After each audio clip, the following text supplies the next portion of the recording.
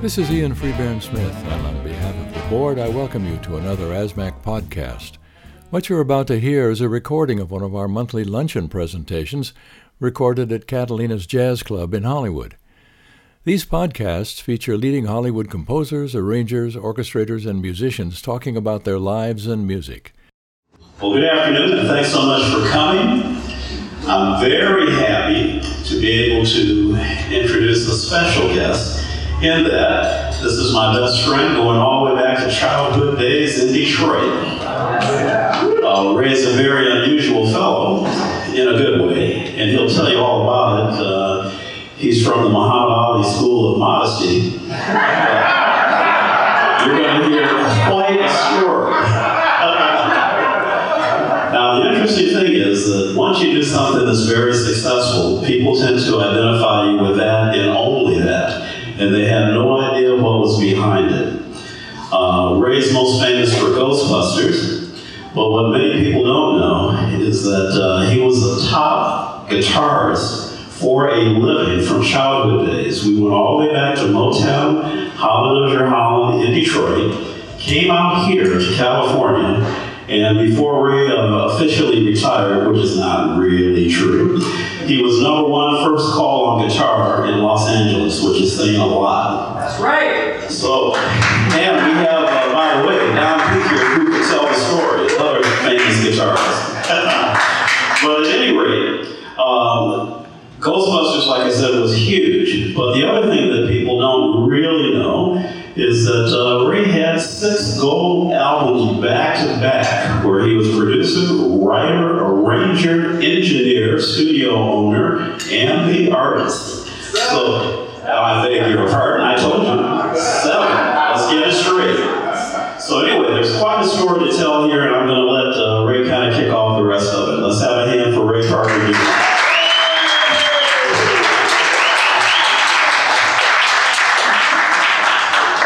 Yes, I'm younger than Sylvester. About 6 months. Yes, I can play the guitar. Hey, 6 months is everything. That's the difference between a hit and no hit, right, Mike? Tell me, 6 months is a big deal. Okay, so now, we're going to talk for a while, and I really talk too much, so I want you to know ahead of time. Any questions you guys want to ask, I don't care how personal they are, I'll answer them all. You know, because I just like it, I feel good about it, and some things you're really curious about, you say, well, how the heck did that happen? We will answer all your questions today. At age 5, I went to a school in Detroit, Michigan. I'm from Detroit, Michigan, as well as Sylvester Rivers, as well as Marvin Augustus here somewhere, right? There you go. And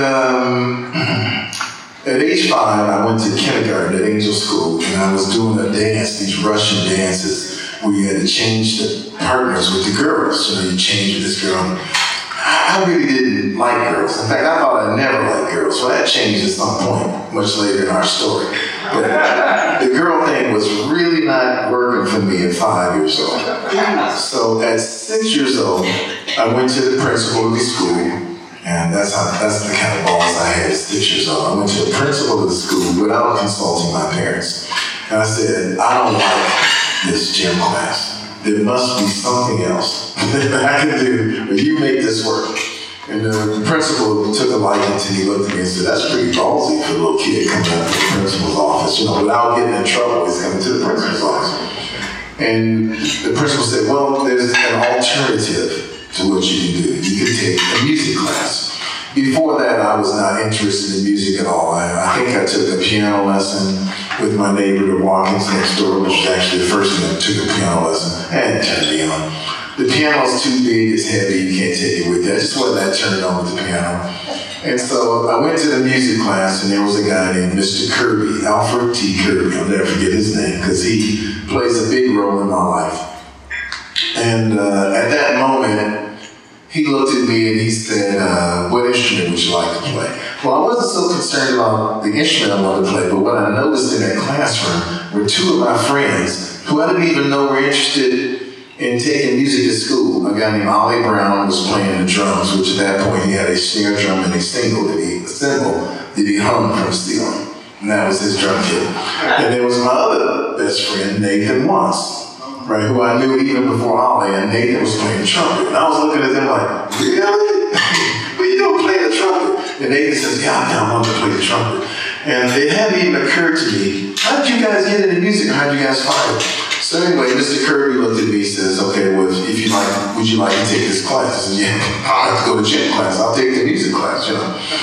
And I could have not been less interested in music, and I think I projected that to Mr. Kirby, and he saw that in me. And he said, what instrument would you like to play? So I looked around the room, flute, of course. I'm a small kid, it's the lightest thing ever. He said, the flutes are all gone. I think the girls had all taken the flutes, right? I said, so what we got next? There were no oboes at our school. They just didn't have that in the curriculum, but they had a clarinet. So I chose the clarinet. And Mr. Kirby, I think within the first week or two, he looked at us, and I'll never forget, he said, we're going to form a jazz rock band. And it's going to be you, and you, because we all knew each other, right? And I'm looking at Ollie, and I'm looking at Nathan, like, really? We're going to have a band? Now, what I didn't know for maybe another 10 years is I figured this out, and I guess this is Ray's theory because I didn't get an actual confession from Mr. Kirby, but he put together this band. It was the three of us, and he named the band the Stingrays.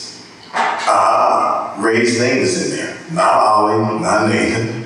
He named the band the Stingrays, and I think he did that because he could tell that I was the least interested in music out of the three of us, right? So he named the band after me to get me going, which I thought was very clever.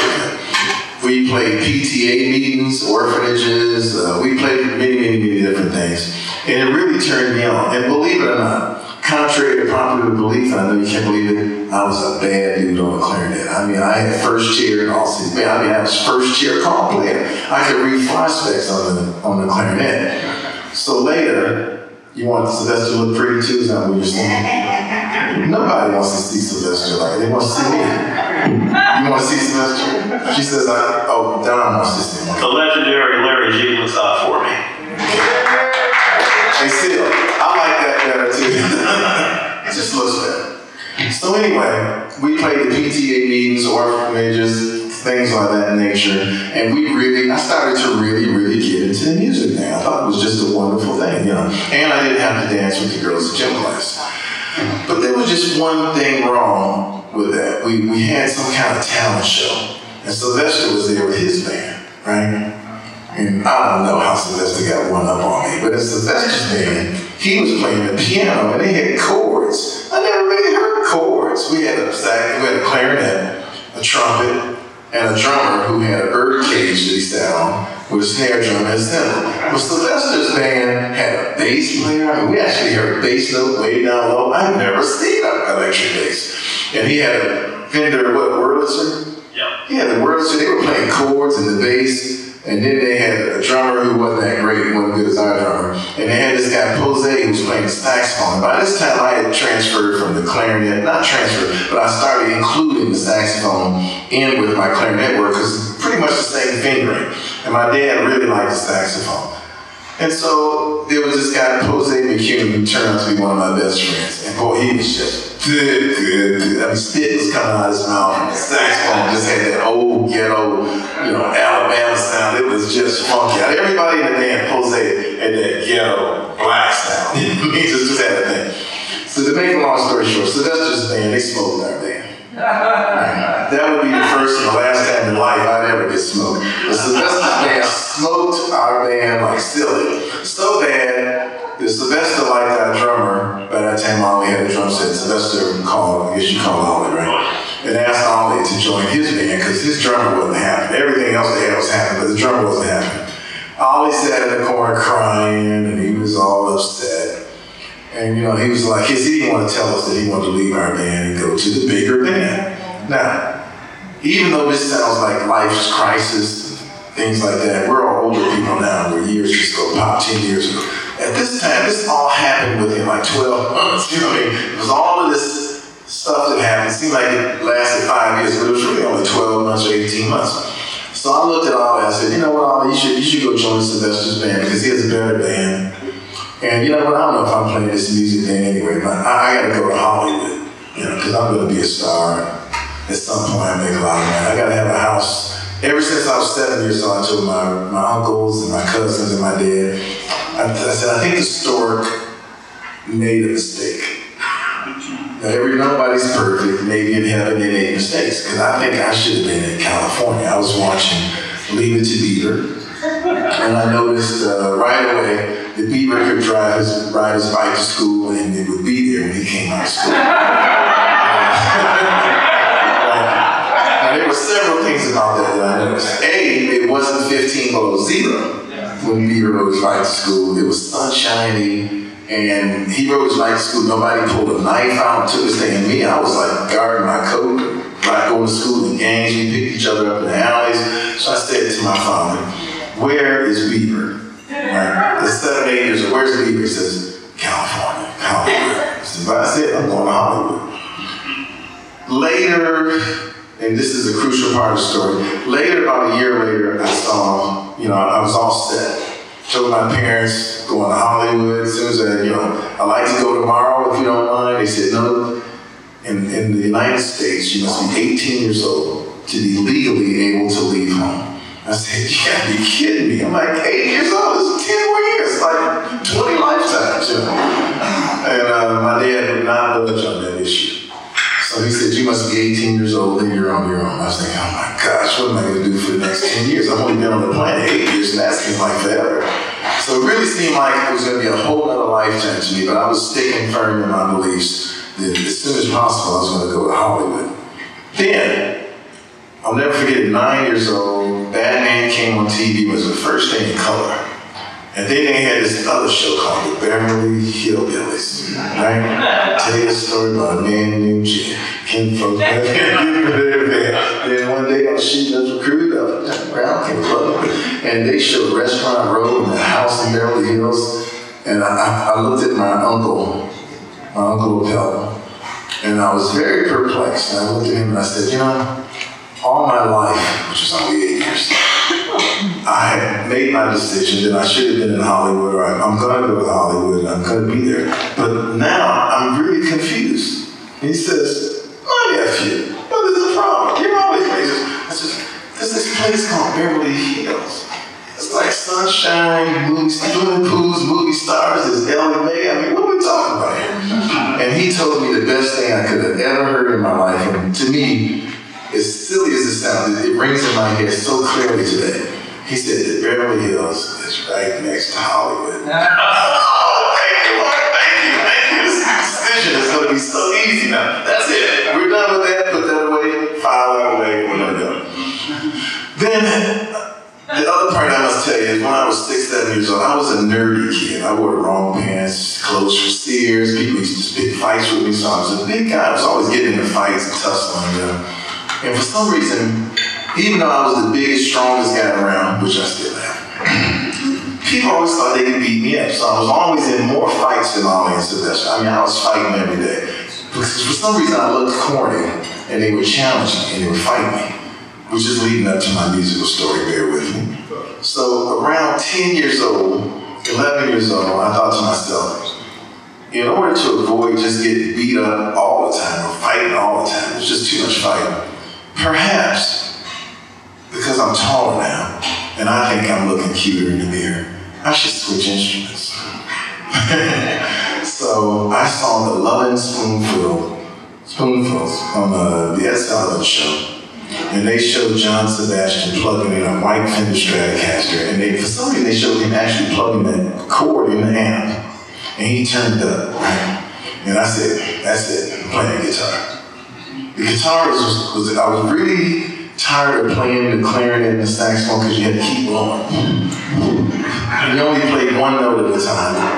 And probably the worst part of the whole thing is, as you can see, I just shut my mouth up. I couldn't talk. No, this ain't working. So the guitar looked cooler to me.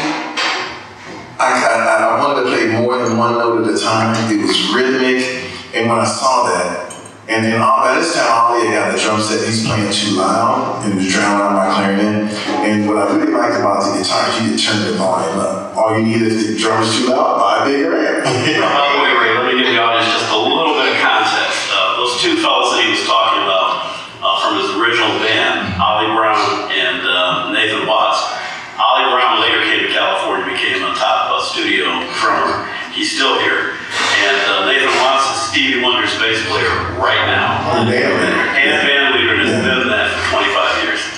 Exactly. So therefore, I'll never forget Sylvester's band, Pose playing the saxophone. And at that moment when I first heard them and they smoked us on stage, it occurred to me that I can play the saxophone and the clarinet better than Pose. I can read the music. He'll never be first chair in All City Band because he was just funky, just like a black ghetto guy from Alabama or something.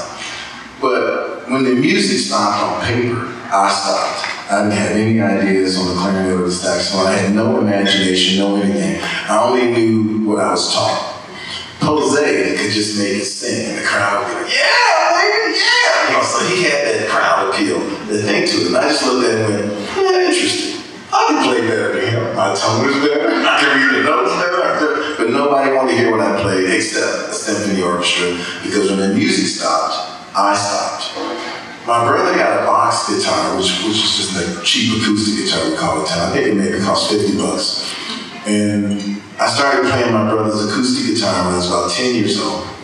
And to electrify it, I'd take the tape recorder, take the microphone from the tape recorder, put it inside the hole of the guitar, and then turn the speaker up on the tape recorder. That's my version of electric guitar. But I'll tell you one thing, the day I got my guitar, I had more ideas and more things going through my head of what I could do with this thing. Even though I didn't know how to play it yet, musically and spiritually, the guitar was calling my name. It said, take me, you know. And it was like we were married one-on-one. I liked it so much that I traded my $800 Busher saxophone for my brother's $50 acoustic guitar that didn't even play in time.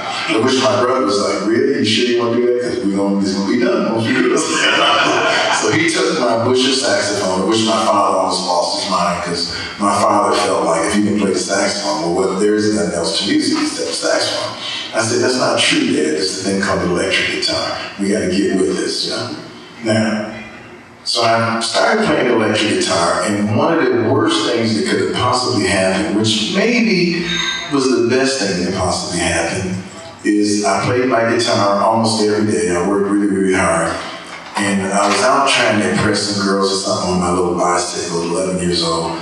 And in those days, if you make a fast turn on the bicycle, you stick your foot out. Well, I stuck my foot out, it hit the curb, snapped my ankle, and twisted my foot around. Then when I heard my ankle snap and my foot turned all the way around, I jumped immediately. But when I jumped, I stuck my leg in the back spokes of the bike, which made the bike stop and smack, broke some more bones.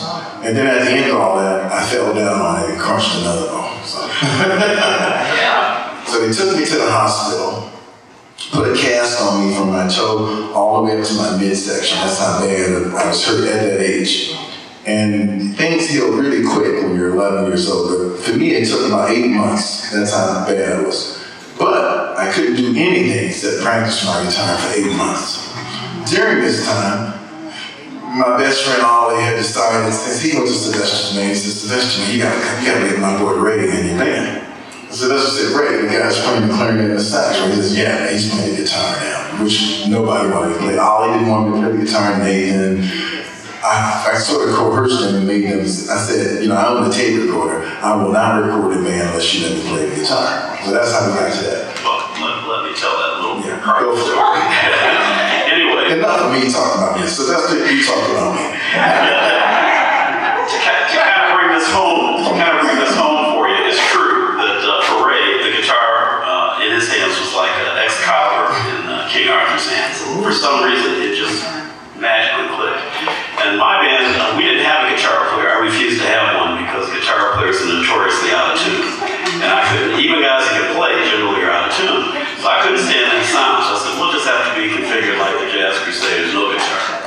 So anyway, when Ollie insisted that I listen to his buddy, I went over to his house, and Ray could only play one song on the guitar, and that was Honky Tonk. So he plays that, and I said, I don't think you're quite ready for a band just yet. Maybe down the road. But I left, and I had a friend with me, and I mentioned to my friend even then, I said, you know what? This guy can only play one song, but I'll be doggone if he didn't play on time and in tune. And I'm not used to hearing that from guitar players. That's puzzling. And then, a few months later, Ollie says, you gotta go hear my friend. I said, I already heard your friend. He said, Yeah, but he's really got it together now. All right, went back. Ready to play 2 songs. Okay. But I left, and I remember saying to myself even then, I'll be doggone, it was on time and in tune. Impossible. Guitar players don't do that. A few months go by when your kids, like you said, time goes by faster. He said, you gotta hear my friend. I said, listen, I'm not going over there. I've already been over there twice. He said, well, just listen on the phone. Yeah, right. So I listened on the phone, and at this time, the Temptations had a hit out called I'm Losing You. And I thought I was hearing the record when I heard the guitar part. I told him on the phone, I said, tell him he's hired. And that's how we connected, and that's how we all wound up in the same band. And take it from there. Yeah. So then I joined Sylvester's band, which was at that time the loosest band. The only thing corny about, Sylvester like those suit type things that you see the way he dresses and the way I dress. So he made us wear silver suits. So if you can imagine being like 12, 13 years old in a suit, that's strange enough. But we jammed, right? We played the stuff and did a lot of stuff. And I used to practice on the porch, and even, my dad and mom, when I was in that cast, I want to go back to that. I played so much that my father had just had enough, and he's my biggest supporter, my dad. Would take me anywhere to play, do anything for me. He looked at my mom, he says, the boy plays some good guitar, I just don't want to hear any more guitar. I just had enough. So he took my amp one day and he put it on the front porch and said, let the neighbors deal with it. He says, he was pulling double shifts before. He says, I got to get some sleep. Let the neighbors deal with it. And so I would turn that amp up. I had a Silvertone amp with a 650. Man, I played that thing so loud outside. It was, I guess when you're younger, you don't have any embarrassment or there's no cool. You just do what you feel, And some of the neighbors would get upset, get annoyed, and some people would really like it. I'll never forget, a guy came, my first professional show, let's call it. A guy drove down the street, heard me playing, pulled his car over, came up, and he says, I give you $15 way back in my backyard. I was like, $15? In those days, you get only $1.75 for raking the grass. I'm like, $15? Oh my gosh, that's 10% the cost of a new guitar. So I got my dad to drive me over his house, which everybody in the family was shocked. And I played for him and got my $15 shot. Now later in life, my very, very first professional gig outside of Sylvester's band, all the shows we were doing. And by the way, when I say this, we were doing gigs and bar bands, and we had several groups that each of us would play in. So we're starting to work around Detroit, making our $20, $30 a night. And we're doing a bunch of stuff. Started doing, at one point I was doing just tons of Jewish bar mitzvahs. I heard more Jewish bar mitzvahs than anybody Jewish. I know all the songs backwards. Burt Bacharach is like the Jewish king. If you just learn the Burt Bacharach songs, you can make the weddings, you can make the bar mitzvahs, and those were big on the weekends. So I could make a couple $100 in Detroit in the late 60s, early 70s, playing weddings and bar mitzvahs. Now, in the weekdays, we played clubs and do stuff. On the weekends at night, we go play clubs and do that stuff. First professional gig I ever had with a group called the Spinners. And this is before they went to Philadelphia, got signed. They used to be on Motown, for those who remember. And G.C. Cameron, before Felipe Wynne was the lead singer, and they had a tune called It's a Shame that Stevie Wonder wrote for him. And the guy brought to me some sheet music, and he said, if you can play this music, and the song was Fascinating Rhythm, I'll never forget it, Billy Anderson. And this was a hard song, like a jazz tune. Like, what's this got to do with the spell? I thought we playing 3 chords in the groove. But anyway, if you could play Fascinating Rhythm, you got the gig. So I played the Fascinating Rhythm song for him. I had to look at it a little bit. I couldn't read as well as Don Peake at the time. But I could play the Fascinating Rhythm. I got the chart done, got it done. And so I go on tour on the weekends. Well, that got me sort of into the Motown club a little bit. Then I met Bohannon. And I started working at the 20 grand. So now I'm taking you to age 13 and a half, 14. 14 now, I'm working at the 20 grand. 10 nights on, 4 days to clean, 10 nights on. I'll tell you the exact dollars. We're making $35 a night, 10 nights in a row, $350 cash. Okay? So you get $350 cash. I'm doing Jewish bar mitzvahs and weddings on the weekend. I'm making another couple $100. And let me tell you something. For a 14-year-old kid, I'm making $550, $600 a week on average. Okay? So I go to my father, who I love, and I said, Dad, I need no more money. I am financially independent. You keep your money. I'll buy all my own clothes, my own everything. I'm cool. I'm good to go, right? And ever since that day, I've been financially independent. I never had to go back to my dad for any money. And it was because of the work. Then, some kind of way, again, Sylvester got a one-up on us. Somehow he got to Holland, Doja Holland and started doing recording sessions. I was like, what's a recording session? He says, man, you're going for 3 hours. It's a bunch of guys. You plug in, you come to church, and we play it, and we get $90 for 3 hours. I said, really? $90 and we were rich. We were rich. So I told Sylvester, still, you gotta get me into this studio thing, right? Now, by the way, while he's doing this, I started working, the first guy I started recording with was Marvin Gaye. And so I started working in Motown with Marvin Gaye through, Michael Henderson, Walla Bland, all those guys. We were all writing songs and hanging at Marvin's house. But the thing that Sylvester was doing, he was doing the sessions at HDH, which is Holland, Doja Holland, when they left Motown, Invictus Records, Hot Wax.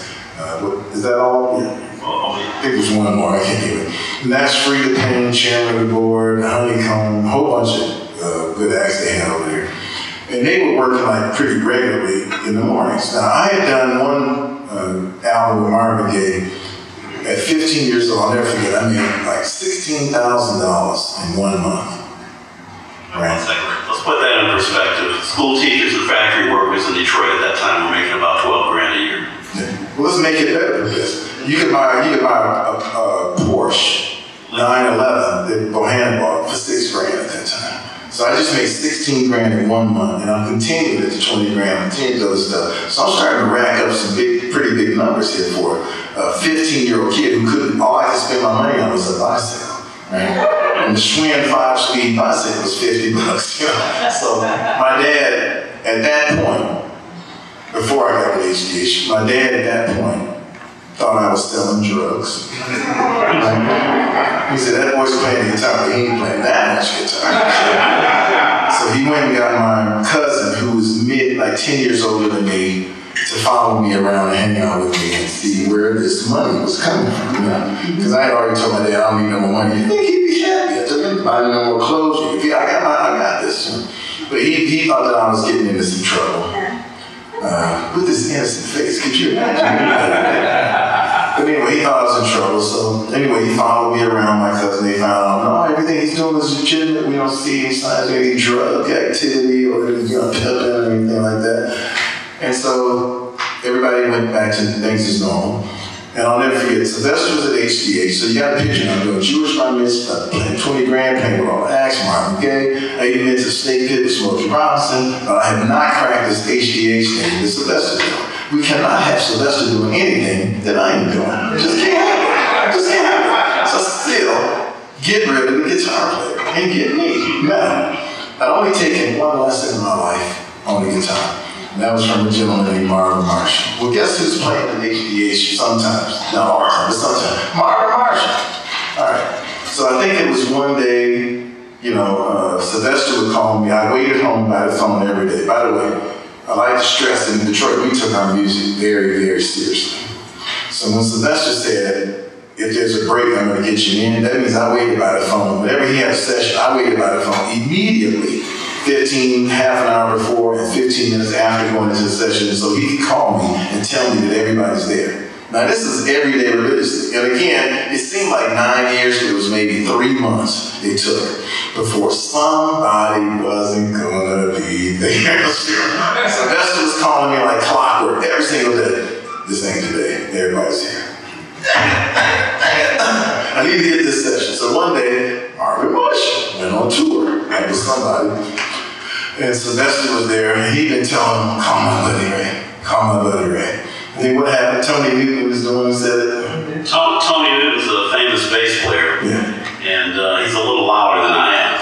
So anyway, when the guy finally didn't show up for that session, Tony Newton hollered real loud, hey, why don't you call that guy Sylvester Knows? Yeah, he's telling him this. Sylvester been telling about that thing. I call that guy for months. Anyway, call that guy Sylvester been telling him. So that's how Ray finally got started officially. And we used to record every week. Yeah. And the other thing, by the way, again, just for context, unlike the Wonderland here in California, Detroit was very cliquish. There was only a handful of us that recorded.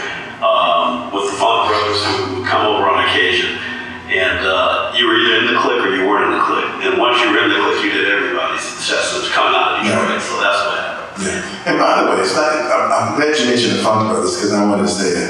At this time, by the way, I'm 14 years old. I'm playing at 20 grand. I'm sitting next to James Jamerson every night. Like, we're playing 10 days together, the whole thing. He's taking me out to his car, and I'll never forget it. A big black Cadillac 4-door. And he had his glove box, and in his glove box would be a bag of weed with a 45 on top of it. 38 special on top of it. And we sit there in the wintertime, of course the windows are rolled up. Now he's smoking his funny cigarettes, you know. So I go home, I don't know what this guy is, weed, cocaine, drugs. So I go home and tell my parents what's going on now. My dad's like, now wait a minute, we got you in a nightclub by yourself, a drop shop. Now you're in the car with the drugs, right? He says, don't get in the car with this guy anymore, whoever he is. So next, a few weeks later, James Jamerson tells me, young man, he never called me by my name, he called me young man. Young man, get in the car. And I said, Mr. Jameson, I can't get in the car because you're going to smoke those fucking cigarettes. And I just can't. I'm sorry, young man. Did I offend you? I said, yes. My parents, I told my mom that. So he says, okay, da-da-da. So he lets it slide. He says, come on, get in the car, man. I promise I didn't do that stuff, And sure enough, it was cold outside, freezing. We're in the car, we're playing music, me and him having a good time. Got like a half an hour break, maybe an hour break between the next show, 2 shows a night.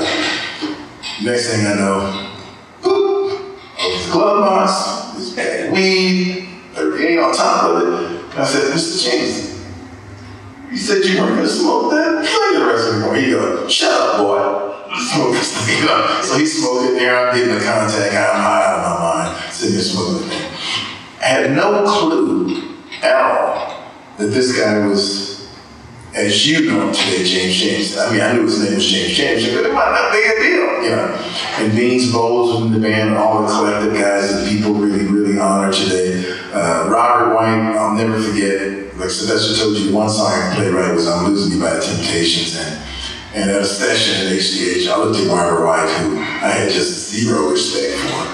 And I had zero respect for everybody, by the way, because I had a huge ego, which Don will attest to at the time. Oh, you're cool. Yeah, but I had a huge ego. I wasn't an offensive ego, but I had when I met Don P, I was 18, I had a shirt that said, I'm an effing genius, and I wore still got letters on the black shirt. And then I had a red shirt with gold letters on it. And I wore that shirt to the bank and everywhere. So we didn't have a confidence problem here. And so I'm sitting at the session with Robert White, and I'm saying, play a little guitar. I said, but watch this. He says, boy, young man, that's really good. I played the original record. Let me show you something. Right? And I felt about this big. I just told Robert White how to play this song. Him and he was how to play their song. So later in life, I learned who these guys were. And I'm going to jump ahead 30 years because this to me is really, really ironic. And God does have a sense of humor. I worked all my life in my early years with James Jamerson, got to know Eddie Bongo, Robert White, Eddie Willis, all of the Funk Brothers, And they were nominated for a star on the Hollywood Walk of Fame, and they didn't have the money to get the star. And out of nowhere, 30 years later, I get a call from Eddie Willis, and he's telling me the story. And I'm like, oh, that's terrible. This Funk Brothers should have a star on Hollywood Boulevard. And I'm thinking, man, this is a terrible story. You guys had 4 or 5 years to get the money together. You only got 2 months left, and after 2 months it's over. You don't get the star. I mean, for all time, the history changing, all this whole legend of the movie and everything you guys did, it all goes away. He said, yeah. And we're talking for like half an hour on the phone, and he says, the punchline, I'll never forget this as long as I live. He says, that's why I called you. Me? I'm not about to start Hollywood. What are you talking about? What are you talking about? He says, yeah, we only got like 4 weeks left. And we needed, I think they need like $60,000 and the whole thing. And a whole bunch of other stuff to talk to the board. Somebody to talk to the chamber, get more time, because we ran out of time. And it seemed like, and I'll never forget, I hung up the phone with him thinking, man, that's a sad story. The Funk Brothers, they're not going to get a star on Hollywood. They got their Grammy, they got their movie, they were nominated for an Oscar, but they're not going to get their star, they got money. Well, I'm giving you the very short version of the story, because I can talk forever. I actually raised the $60,000 and they actually got their star on Hollywood Boulevard. And not only that, I now have a star on Hollywood Boulevard because I was nominated by Quincy Jones, and I had all the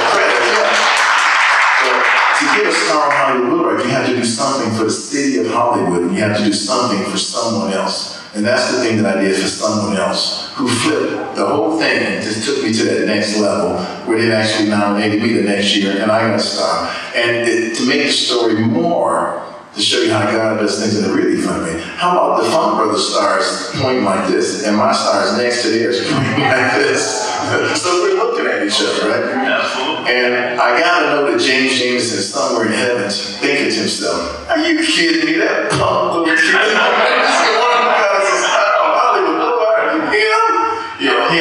Now, Ray, I'm sure everybody's going to want to know about your transition from Detroit to Hollywood.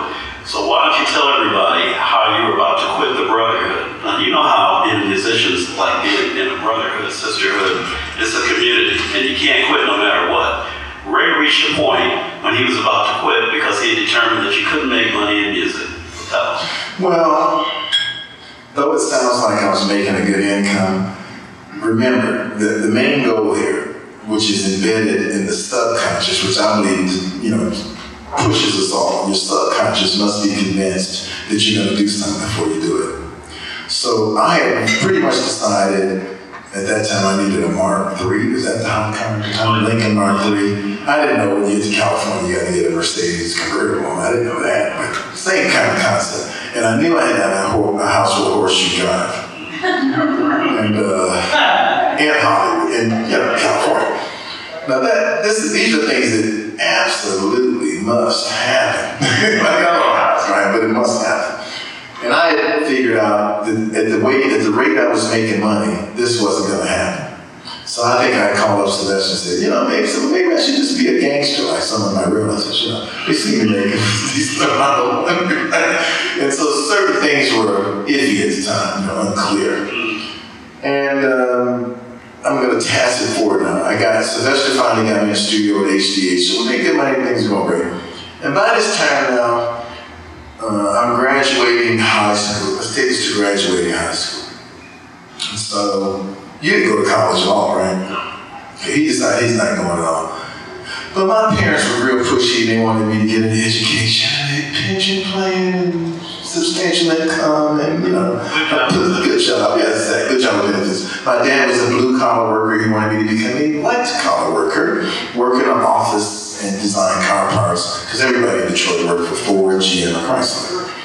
And I went to a college called Lawrence Institute of Technology. The way I graduated high school. Well, let's just take that back a bit. First of all, I went to high school Sylvester, Cass Tech, which was the upper echelon high school.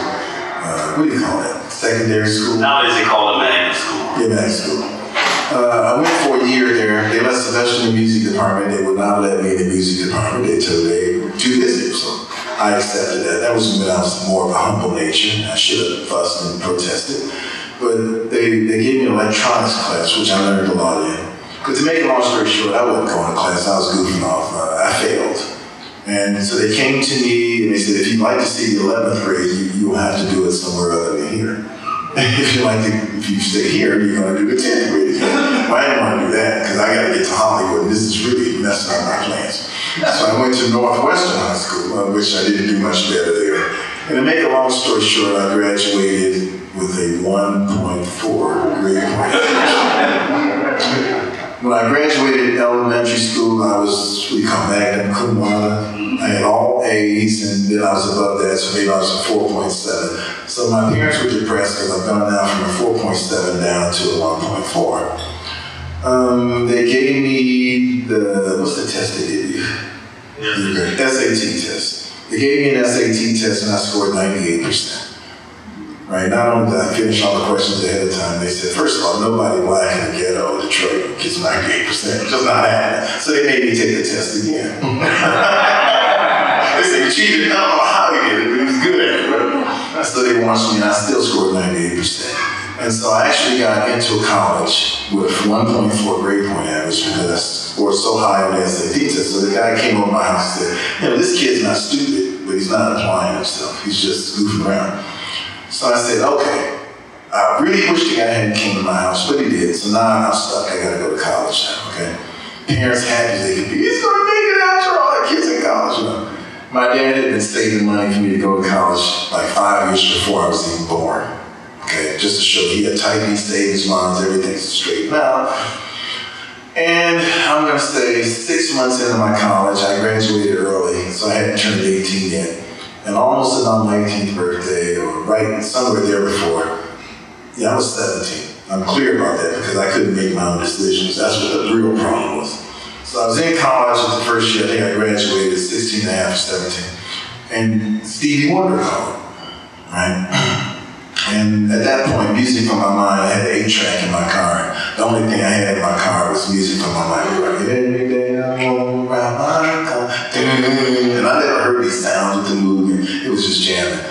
And so Stevie Wonder's calling me on the phone. And I'm like, hello, this is Stevie Wonder, da da da da. I said, yeah, right, click. He called back up. I'm sure so that's for somebody with food in their voice, because everybody knew I only had my song. So I hung up on him, I don't know, 3-4 times. And he called back. He says, we keep getting disconnected. And, I said, no. Some things that weren't so nice. And he figured out, this young kid didn't know who I am. He says, hold on. And so he played me, I'll never forget, he played me the rhythm track, stripped down, a Superstition. And I was about to hang up when the drums come, because in Superstition it's marching drums. And I was like, there you go, Stevie Wonder. Then all of a sudden, just before I was about to go click, I heard I'm like, this is Stevie Wonder. I mean, it was clearly who it was, And this, I'm going to say, was probably the biggest day of my life, because this was a moment that I had to make a big decision. He called up, he says, well, what I want you to do, he says, first of all, you don't have to audition. I already heard from Marvin Gaye and a bunch of other people. Everybody I talked to says, you're the guy. So there's no auditioning here. What I want you to do is come to California. We're going to San Francisco first, and we're going to record an album for Crosby, Stills, Nash & Young. I didn't know who they were, but I figured out, And then he says, then we're going to go finish this talking book album that I'm working on, and then we're going to go on and do the 1972 tour with the Rolling Stones. I'm like, wow, Rolling Stones tour? Tour? You mean like tour? He said, but the thing that got me in here is, first stop is California. I hear that, California? You're going to be in California? I like this already. And so I went back to school, and the dilemma that day was, are we going to drop out of school, disappoint our parents, right? Not get that white-collar job at Ford where you work in the office overlooking that green wall for 60 more years and make no money and never have a house in California with a horseshoe driveway, and you give up your dreams, or are we going to bail, jump ship? Well, now, my decision was clear to me in my mind. That was never an issue, but it was my father and my mama, who I loved so much. And I got really, really good help with it. Like I said, God has a sense of humor. I got really good help with it. Prior to that, 2 months earlier, there was a job where you designed a car part, and it was a 2-month project, which pretty much made your grade for the whole class. That car project, I designed that thing perfectly. I mean, I worked really, really hard. I'm gonna make my parents proud of me. I'm gonna stay in school, do the right thing. I'm a good kid. I'm gonna do right. Well, guess what? On Friday night, and it was a Friday evening, I got my test score back, and I failed, right? And I couldn't even ask the lady what was wrong till Monday morning. It seemed like the weekend was like 8 days long. So Monday morning, 8 a.m., I went to the teacher. I said, I don't get this. I went over this all weekend, and my project is right. Now, this is the same time Steve's waiting on an answer. I haven't yet spoke to my parents because I'm trying to muster up the courage of what words I'm going to say and how this is going to go. And I turned the project in, and the lady looked at me, and we went over the numbers. She says, Mr. Parker, I'm only like age 17 years old. But Mr. Parker, your project is wonderful. This part of work, everything's great. But Ford likes their arrows 3/8 of an inch with a flare, and Chrysler likes their arrows 1/2 an inch with no flare. You put Chrysler arrows on a Ford car. And Michigan, Detroit, you can't do that. So I failed you. That's it. Back to those words that we don't use. Are you kidding me? Everything on this drawing was 100% perfect. I would have had 100%, but she failed me because I put Chrysler arrows on a Ford car. And I'll never forget, I went to lunch, and now I'm heated up. I'm just pissed off now. And so there were a couple of my buddies, one name I can remember, Kerry Strickland, a friend of mine, sitting in the lunchroom. And I had my Lincoln Continental, which I forgot to tell you I already purchased, which was my second car. I had my Lincoln Continental sitting in that thing. And the guy was, maybe I had the white car there. I was just getting the Grand Prix. Whatever, I had a nice sports car or something. And the guys in the lunchroom, they had enough. They were done with me. They were like, let me tell you something. We're tired of hearing about you playing on records. We don't know no Marvin Gaye. You don't know Smokey Robinson. And the Kerry, they had a sarcastic attitude, like, we're up here with it. We've had enough. We don't want to hear from you anymore. And he said words that I'll never forget. He says, if you were making all those records and money like you said, and you knew those guys, you wouldn't be sitting here with us. And I said, that's the first thing that's made any sense to me. So I left my books. I left everything, and I just walked out the door, never to return. Yeah! That was it.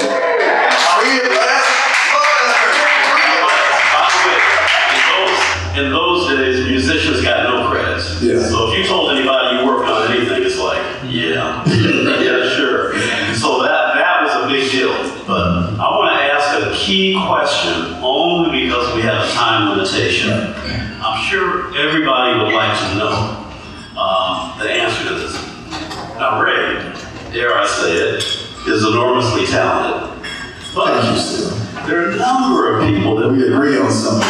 There are a number of people that we know that are also enormously talented and do quite well artistically. But on the financial side, things are not necessarily so great. So, with everybody having heard your background from Detroit, guitar player from Detroit originally, right? Here's the question, and from an overview. Please explain to everybody, how does one starting there go from thousands to hundreds of thousands to millions when their friends don't? Why you stop at millions? Tens of millions. Hey, I didn't want to brag. Okay, I'm sorry. Humility. Well, he already told you he's a much humbler guy than I am. So how do you go from there? You mean financially wise? Yeah, tell them how you married artistry and business. Well, again, I'm going to say, I think the subconscious is everything. I think once you convince your subconscious of what you're going to do, just about anything is possible. In the beginning, I was never a singer, right? I'll attest to being a musician because I love to play music, and once I got the clarinet and everything, I just loved it. I loved to play the guitar. But I really didn't know anything about writing songs. I didn't know anything about producing. I didn't know anything about any of that stuff. And Sylvester will tell you, I would have told you I was a star before anything. Just that's just the way I felt about me as a human being, right? And to contrast that, at 7, 8 years old, I used to get beat up all the time. So I was a nerdy kid. I know it's kind of hard for you to picture that. But I actually, at one point, I was the nerdy kid. And in my mind, I just decided, that's it, we ain't being a nerdy kid no more. We're going the other way. Money is... The real concept of money, I'm going to say, came from my dad. My dad was one of, he always taught me, even from an early age, you don't spend the money, son. You feed the golden goose, which is like your bank account, and you live off the interest, right? You live off the eggs that the golden goose gives you. That's why they have a phrase called, your goose is cooked. Right? If you shoot the goose and eat the goose, well, there you go. But if you keep feeding the goose, no matter what happens, you have the goose. So the goose will give you something. Now, it may not be as much money as you want. It means maybe you should spend less money. But if you keep feeding the goose, you will always have some money. And the old thing that they say in the Bible, which the United States government even lets you put your pension and retirement away. And my dad used to always say, if you take every penny that you've ever made and put away 10%, nobody would be broke. More than likely, 90% of whatever you have will suffice. If it isn't, you're going to be screwed up with the extra 10% anyway. You're going to blow it. That's just the truth. So if you always put away at least 10%, and you've been doing that since the beginning, you have some money. It's just as simple as that. Nobody makes $0, so you have some money. 100% right. But also, just to give everybody a little bit of a clue, tell them about some of the specific things that you did that those around you didn't do. Well, now we're going to go back to crazy man. the dream gig that I always wanted to do, playing with Stevie Wonder and the whole thing, going on tour with the Rolling Stones, it was a wonderful thing. The girls were just fabulous at that point. I discovered women late in life. Sylvester started a lot early, so did all, they still did makeup. I was a late bloomer, but you know what? I'm a fast learner. If they're all over the place in front of you, they want you to do certain things, and you got extra tickets to the concert. I'm like, okay, I'll go with that. But it was never really my primary concert. I think Sylvester and Ollie, and they always liked girls a lot more than I did. Now, I'm not saying I didn't like the girls, but I'm just saying I wanted to get ahead. I really wanted to make it. And so now let's fast forward to Stevie Wonder taught me how to write songs. He took a liking to the little demos I did, and it seems to me again that I spent years with him, but I was only in the band with 6 months, probably only 6 months. And when he won the 8 Grammys, he said we gotta have a special meeting. Everybody just rubbed their hands together. Oh, we're gonna get a raise. We've been working my butts off. Well, to our surprise, he actually gave everybody a pay cut. I'm like, wait a minute, just got 8 Grammys, you made that record deal with $14 million, the biggest record deal in the world at the time. We're thinking, man, we were the Beatles. This is the best thing could ever happen. He made it a pay cut. And it was so low that I thought I could make more money in Detroit. Because that's just the rest of the stuff. Right around that time, since I'm quitting the band, what do you think I'm going to do next when I quit the band? Get in my car and go to California. Now I've turned 18 years old. I'm at the beginning of 18 years old. And I can legally do what I want to do. And by this time now I've traded in my other car, which I think I only kept that car 3-4 months. And I bought a big Lincoln Continental town car, and so I'm going to drive this car to California.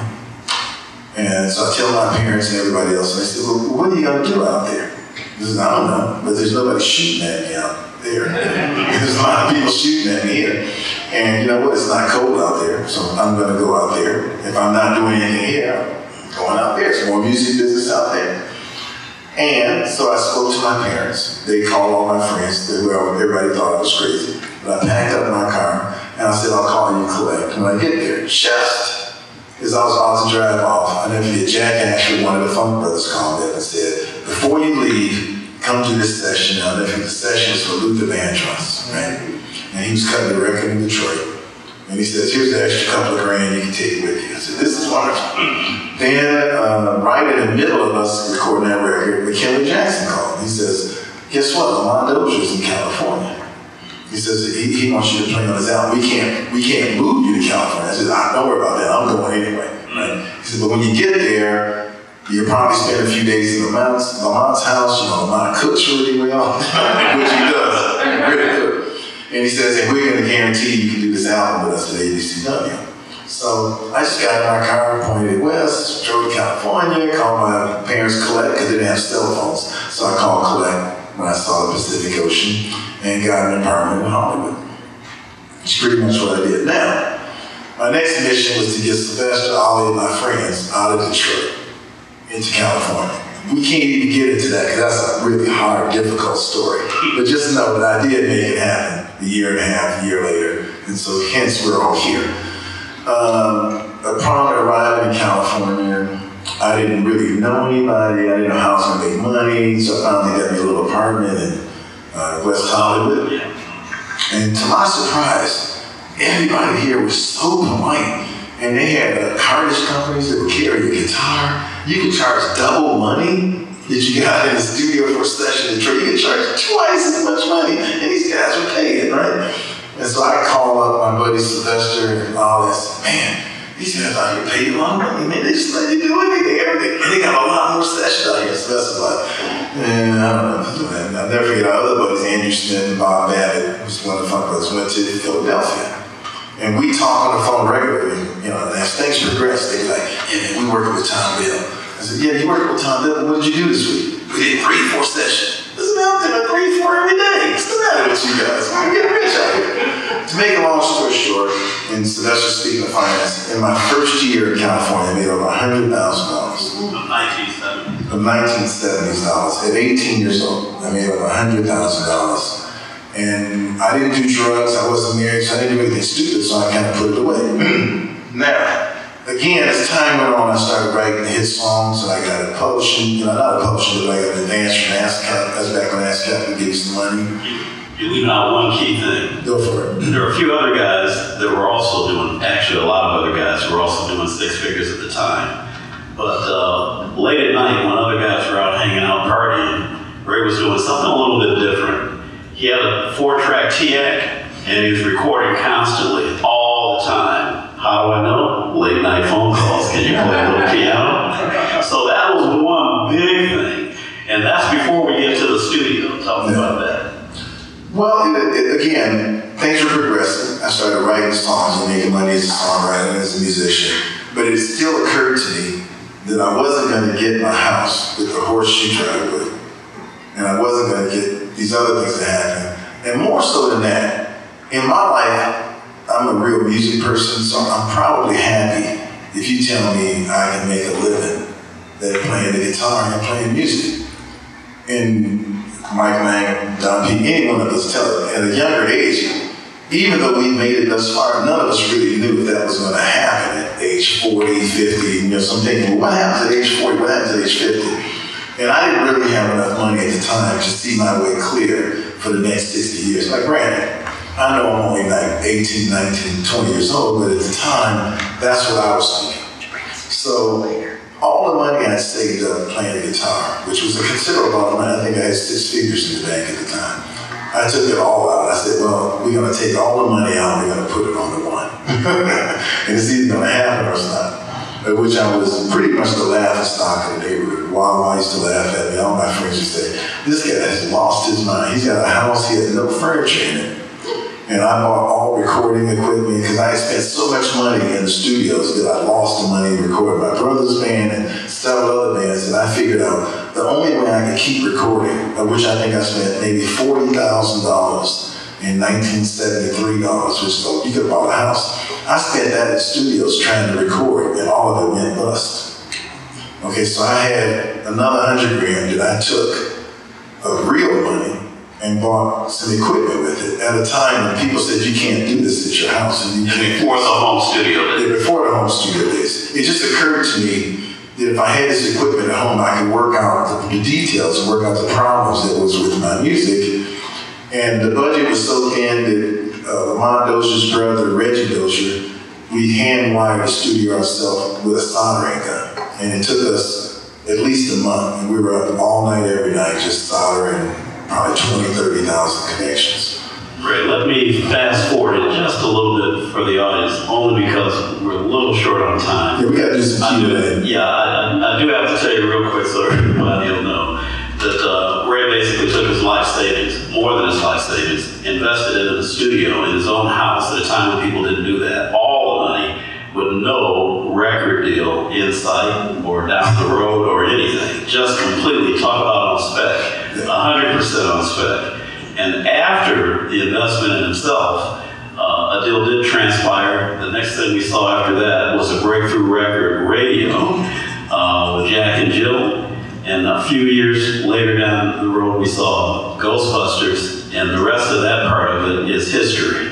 So that's what he did that was very different from a lot of his compadres, and that is one of the reasons that Ray was able to cover both bases, both artistically and financially at the same time.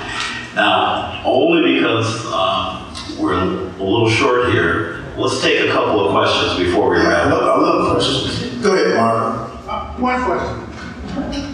How did you get together with Chaka Khan and Lucas to do a self-control? Oh, that's easy. First of all, I met Chaka Khan when I was playing with Stevie Wonder. And she asked me to listen to her demo tape, and I wanted to bang her, period. So I gave her an address in San Francisco that I didn't even live at. I blew her off. So when I actually met them out here, she was pissed off at me, okay? And I wrote my song for Barry White. He wouldn't cut it. And Andre Fisher lived next door to me, and he was afraid. He says, man, we got a record deal on ABC, but it's a new band, we ain't never had any hits before. So I was actually depressed and crying, like, I guess if I can't do nothing else with the song, I'll let him cut it. So I went in the studio with her, played the guitar, and did the rest of the stuff. Then this girl comes in, pregnant, bald head, kind of sexy body, but pregnant, bald head. And she's singing a song. She said, you don't remember me, do you? No. She says, you blew me off last year. So the year before. And it dawned on me. I said, man, she can really sing. I mean, she sounds good. We didn't know that song was going to be a hit. I mean, they were unknown. I was unknown. Everybody was unknown. And the song just became a #1 record. And so that was the first one too, right? Yeah. Okay. Now, I'm sure somebody might want to get a picture or two. So let's take just one more question. We gotta have more questions. What time did we run out of time? Did we talk too long? Let us talk too long. That's okay. Let's get it out. There you go. There's a question. Did you start songwriting, and how did you start writing? I started songwriting with Stevie Wonder. He taught me how to write songs. I didn't know what it was before that. And the way he did it, and when I said not just writing, the way he produced it in the studio, he showed me that. So I did my songs exactly the way he did. I played the instruments, I put the drums on blast, and he showed me how to work the mixing console and that kind of thing. So I just did it like that. And just like anybody else, I thought everything I wrote was unfinished. I don't think I've ever made a record that sounds finished. All my songs sound like demo tapes. So when you have songs, you say, my song sounds like a demo tape. How to make it sound like U2 is a finished record, or Duran. I don't think anybody finished the song, but when you stop, it's finished. And sometimes you need somebody to stop you. Okay, you really do. Well, listen, I wish we had a lot more time because We got more time. Take a few more questions. All right, one more question. How did we talk so much? I told y'all not to let us talk that long. Therefore, Jumping 40 years. What are you doing these days? what am I doing these days? Well, first of all, I'm building a new studio at my house because I just want to record and play live drums and all the rest of that stuff. I travel the world. A big coup for me because I wasn't a singer. I sang this national anthem at the Detroit Tigers and we could have that was a big one. Because if you watch my unsung program TV, you hear Sylvester and all that, he can't sing. Well, I sung the national anthem without a band. And you picked the right key. And pick the right key and got to have it. So these days I'm doing a lot of stuff. I'm not really producing bands, stuff like that, because talking to other people makes me crazy. Like they hire you to produce it, and then they won't shut up and let you do it. So like, if you don't want me to do it, you do it. So I'm making an 80s record right now that I'm very proud of because I think it's slamming in the groove. And we're not going to let Pharrell and all those guys just take over the music. I can cut my own groove. So I'm cutting a record that sounds like we cut it in 1982 or 1983. And I got my old micro movie, the Phoenix thing, and it's turning out really, really great. So I'm really excited about that. And besides that, I'm having a great time traveling the world. So that's I play tennis every morning. There's just not enough hours in the day. I'm having a really, really great time. And I'm glad to see it. Now, a couple more questions. You got a little time. Maybe 10. Come on. Okay, one more. You talked about writing scripts. I'm wondering if you know about writing scripts. I don't really write with other people. Sometimes if I have a song and somebody hears a rhythm track and I haven't finished it, I gave one to Barry White, but we didn't actually sit in a room together and write the song. I have not figured out how to do that yet because I'm a big mouth guy and everything I do is right and everything everybody else does is wrong. We clash. When I hear something in my head, I want it to go the way I want it to go. And you might even have a better idea, but I'm just so hard-headed. I want it to go the way I want it to go. And that's just, so I haven't had success. That's not true. I did one song with Herbie Hancock because he just let me slow his chords down.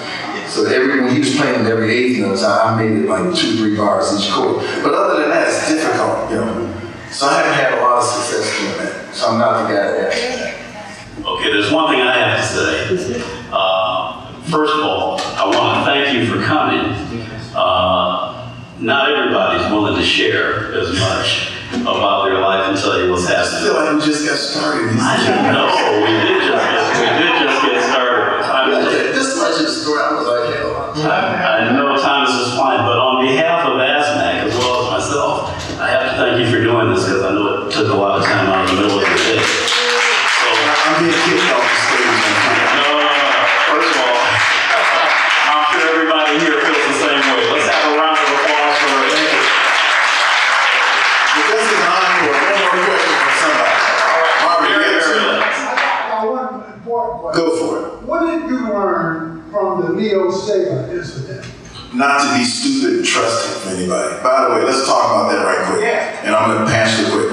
I wrote I was used to work for Richard Perry all the time. He used to pay me triple scale. He had my name on the concrete in front of Paramount Studios when I was 19 years old. And so I thought he was my friend. And at lunch break, we didn't have big tape recorders or drum machines. So I had my friends, Ed Green and other guys, play this group that I was working on. But I wrote the song at home, I had it done. And he came in at the middle of lunch break, heard it, and said, man, I like that group, can we cut on Leo? I said, well, that's my song. And he agreed, that's my song, you're going to give me my percentage. The whole thing, can you get the band and put that track down? So I organized the track, put it down. To make a long story short, I got 0 credit. The song was a #1 pop record, #1 R&B record, and won R&B Record of the Year and won a Grammy. And I got 0, nothing. And by the way, Ray's told this story many times publicly. You have never heard anybody dispute it. Yes, it's written, it's even on television. Go. Yeah, since it's on for posterity, can you tell us a little bit about the Ghostbusters song, how the album was about? Well, see, how you gonna close out without the Ghostbusters? I know it's Milton's going to ask about that. Okay, Ghostbusters song. Let's not make a big deal out of that. And I'll tell you why. My parents had gotten sick, so at the time I really sort of thought I made enough money I could live the rest of my life. I was counting, I was very, very blessed. And it's not like I retired, like I'm cocky, I retired. No, it was more so because my mom and dad had been in my life through everything. We were really getting sick. So I was starting to spend more time in Detroit, and I just kind of shined away and didn't want to do anything. Well, about a year later, I got a phone call from Gerald Bussey who said, let's go, I want you to go to Boston, hear this group called A New Edition. And I ain't going to Boston, it's cold in Detroit, it's cold in Boston. I don't see the point in that. And besides, I'm not working anymore, I'm doing something else.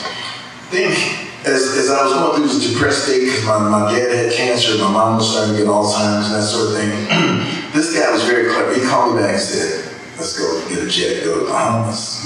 I'm thinking, man, I could use a 2 break in the Bahamas. Went to the Bahamas, partied so hard, we actually missed the band performing. So he said, I want you to work with these kids. And I'm thinking, well, I guess he got the jet. We went down there and the kids. He says, you don't even have to write a new song. They want to cut a song that you didn't record, that you threw away in a can 10 years ago. I said, well, this will work. All I got to do is go to LA and cut that old song, which I didn't like in the first place, on them. So I got to LA. And while I was in LA, I was dating this cute girl who happened to work for Gary DeMille, who was running Columbia Pictures, who worked with me with Barry White back in the days when I was doing all the Barry White records. So he said, well, why are you here? See that poster on Sunset? You got to help me with that. I said, but I'm not working. He said, what are you doing in LA? I said, I'm just doing this thing for the New Edition because the guy brought me here to do this. He said, well, while you're here, I'll give you $50,000 to stay 2 more days and think about this song. If we don't like it, you keep the $50 grand. Right? I'm thinking, well, I'm from Detroit. We keep the money. We ain't getting the money.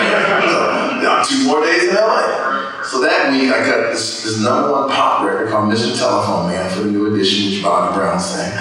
And then I wrote this little jingle, which was supposed to be 20 seconds in the film.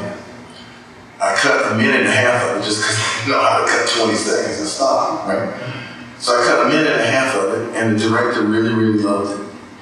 And when I went in there, he told me, the music's not that important, just and I was like, you pay me $50 grand to think about it, the music's not that important.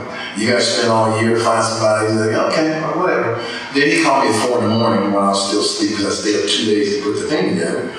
And then they decided they want to make a record, they want to make a video, and then everything just kind of blew up and expanded and kind of grew. So that to me was all it was. So in fact, me and Sylvester played in the car at the Chinese theater. I said, I'll play this thing I did for the movie. He said, oh, that sounds nice. And we both agreed. It doesn't sound bad. It sounds nice. That's good.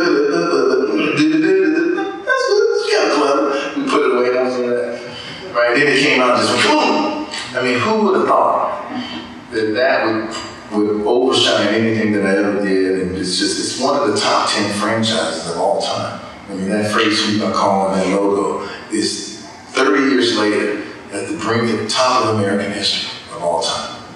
So it's just, it's one of those things, like you said, if you really keep working hard, sometimes you actually hit one of the balls out of the park, It's like it just keeps going. Who knows where it's landing? All the kids know what it is, know the Halloween song, the merchandising, the franchise, the licensing is just unbelievable. And I got a phone call the other day, which is even better. The vice president of Sony Pictures, who actually is the chairman of Sony Pictures, who runs everything, looked at me and said, he says, you know what, those Ghostbusters guys, we're fighting over the next movie and all that stuff. He said, they aren't too old, they're like 70-something years old. He said, you still doing more shit? He said, oh, you're fighting on that? And he looked at me, he flew me to Vegas, and he looked at me, he said, you look good. Of course, I pushed up still. I was looking good anyway, but I'm not as quite as old as old. He says, I want to put your face on everything. So they're going to put my face on the Krispy Kreme donut thing, on the video games, I'm becoming the character. So it's really just starting at the beginning of it. By the way, Bill, just to wrap that up, it looks like it was just kind of an accident, but bear in mind that Ray was in the studio recording virtually every day at that point. So it looked like it was another day at the office, but he was right there. If he hadn't been there, we wouldn't be hearing from Ghostbusters. Right. But once again, let's hear it for Ray.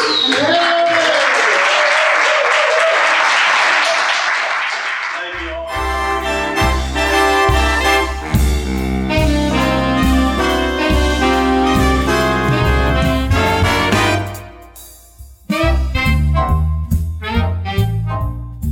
Thank you for listening to another ASMAC podcast.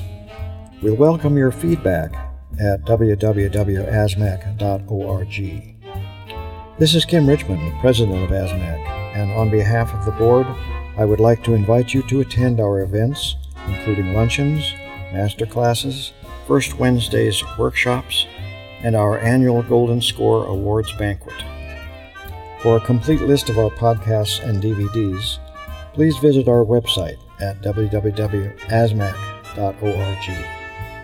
Many thanks to Larry Goldman of Balboa Studios for recording this talk. Editing was done by myself to prepare for broadcast.